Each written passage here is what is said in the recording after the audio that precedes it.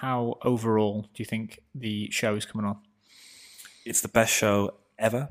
Its editor is amazing and very handsome, by the way, ladies, if you're listening. I really pray to God you leave that in. That should be the opening clip. Like, the show is amazing. Yeah, okay. We've gone over two important topics by covering the first 12 months and the pre-accelerator. So now it's time for us once again to take a break from our main story and learn a bit more from one of our team, which happens to be about me this time. So for all of you out there that want to know a little bit more about your narrator and head of creative, today is that day. People are going to recognise your voice. Here's the thing. Are they? Oh, yeah, right. So people are going to recognise your voice. So who are you? What do you do? And you know the drill. Tell me. So I'm Martin. I'm head of creative here, and I do many, many things. But broadly, You sound so excited about it. well, I think a lot of what I do changes actually depending on what we need. Obviously, as a startup, we tend to be in a state of flux quite a lot. But any imagery we need, then I'm the guy to go to. Yep. If we make any video content or content in general, then I used to have a hand in that or create it or help create it. Yep. And I just try and assist the team and the things they need. And if they need things, imagery again like that, then I'll be the guy to talk to as well. Okay. So you've recently just been given responsibility for all of our social accounts as well? Yes, that's very, very recently. Yes. Yeah, 2 days in, I think. Yeah. Yep. Okay, that's good. And tell me about you. Like before here, what was Martin doing? So I did uni, studied law down in Reading, and then I realised after a while it wasn't something I liked it, but again, it was something I didn't really see myself doing long term. Why is that? I liked some aspects of it. So the commercial aspect of things I really, really liked. Okay. And those are the cool bits you tend to see on TV as well. Oh, okay. Like suits sort of thing. Yeah, okay, exactly. Cool. But there are other aspects of it that I didn't really enjoy as much, or rather I didn't want to commit to something that I didn't really could give like 120% into. Okay. So it wasn't for me. And then I did what most graduates do, and I went traveling for a while. Okay. That's actually true. I worked in a small IT shop for about 8 months. Okay. What was that doing? Mainly sales, actually. Okay. But some of it was also building computers and PCs, which I've got a huge kind of extensive experience doing with my family, so that was quite easy for me. Nice transition. Okay. By the way, just to drop in, like I'm asking these questions, but it's going to make me sound like the worst like boss in the world.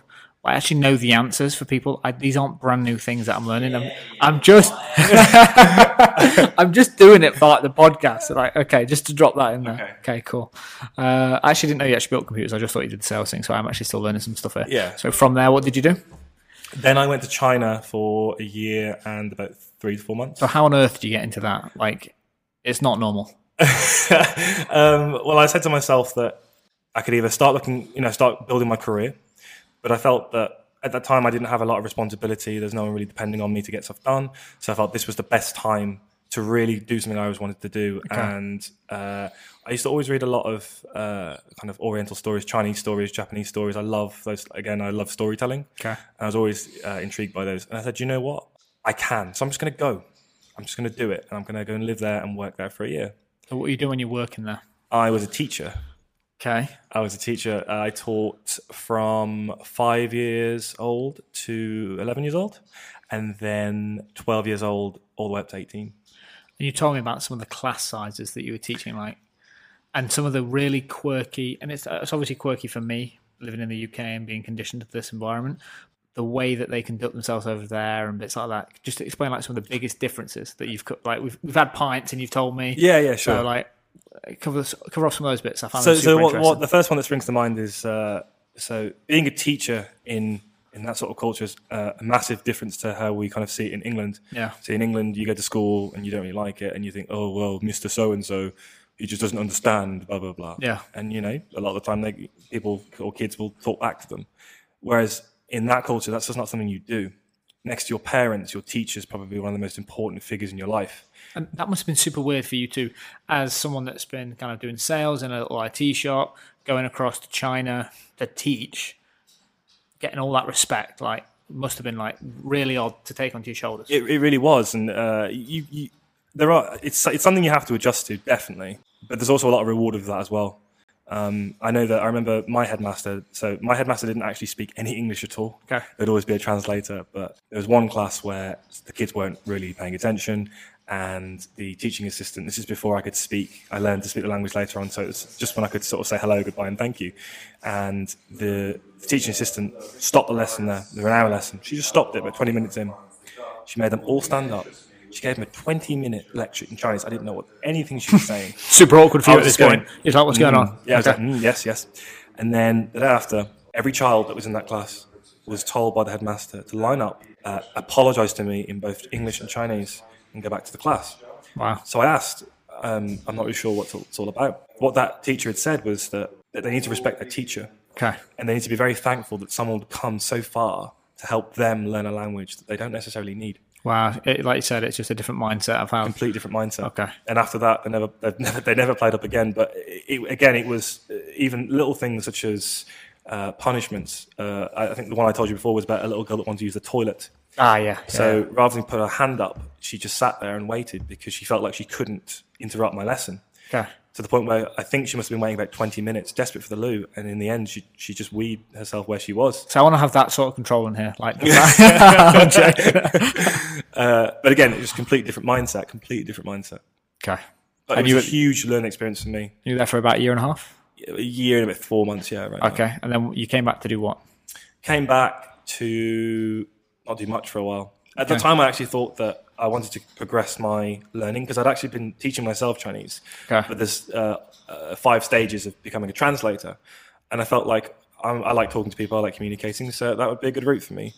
And then I kind of got lost in that process just because of where I am. So I'm originally from Wolverhampton. I'd gone back home, and the facilities weren't great around the West Midlands area. It's more down London, and it just wasn't something I could do. Oh, okay. And then I thought, right, okay, what else do I like? And I've always been good with tech, but I like to think I am anyway. And then I found the job opportunity, took the internship, and here we are. Cool. So what have we missed from you? You haven't spoken at all about gaming, and I think our audience would be completely they'll be missing out if they didn't know the fact that you're a bit of a ninja when it comes to games consoles. So without sounding too much like you're blowing your own trumpet, how good are you? Rankings? What do you do? Have you ever won anything? I've never played a games console in my entire life. I don't know what you're talking about. Yeah, so we actually, like 2 weeks in to the internship, we went for drinks, a place called the Digbeth Diner, and they had some retro games consoles. And just to put in perspective, Martin decided to say, I bet I can beat you, my boss, while not looking at the screen. Luckily, I didn't place a wager because I lost. So I'll try the question again, Martin. Okay. Do you play games consoles, and to what extent? Okay. So I play a lot of fighting games, Street Fighter in particular. Not as much anymore because I'm too busy learning cool new things. I like to hear that. Yeah. Okay. But yeah, the games have always been a big part of my life. I've got a very big family. I've got 4 brothers and a sister.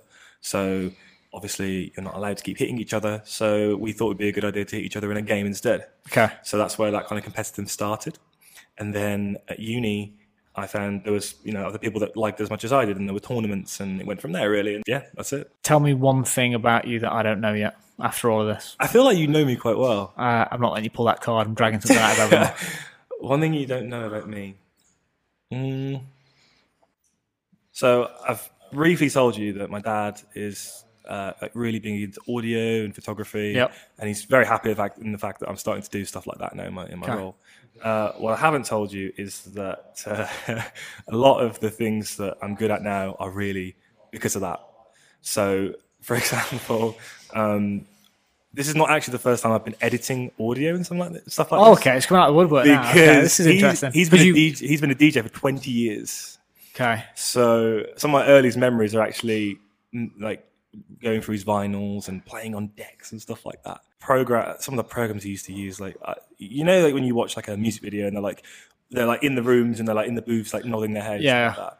Believe it or not, I can actually do that. Not great. What, nod your head? I can nod my head. Okay. But the dials and stuff like that. It's also back to why I was quite good, quote unquote, at my radio show. Because that wasn't necessarily all new to me. Yeah, we didn't touch on the fact you did a radio show at uni. That was some good input. Yeah. So when you decided you want to take on this project, we spoke about in the first episode that it doesn't sit inside your job role. It's not going to help the job.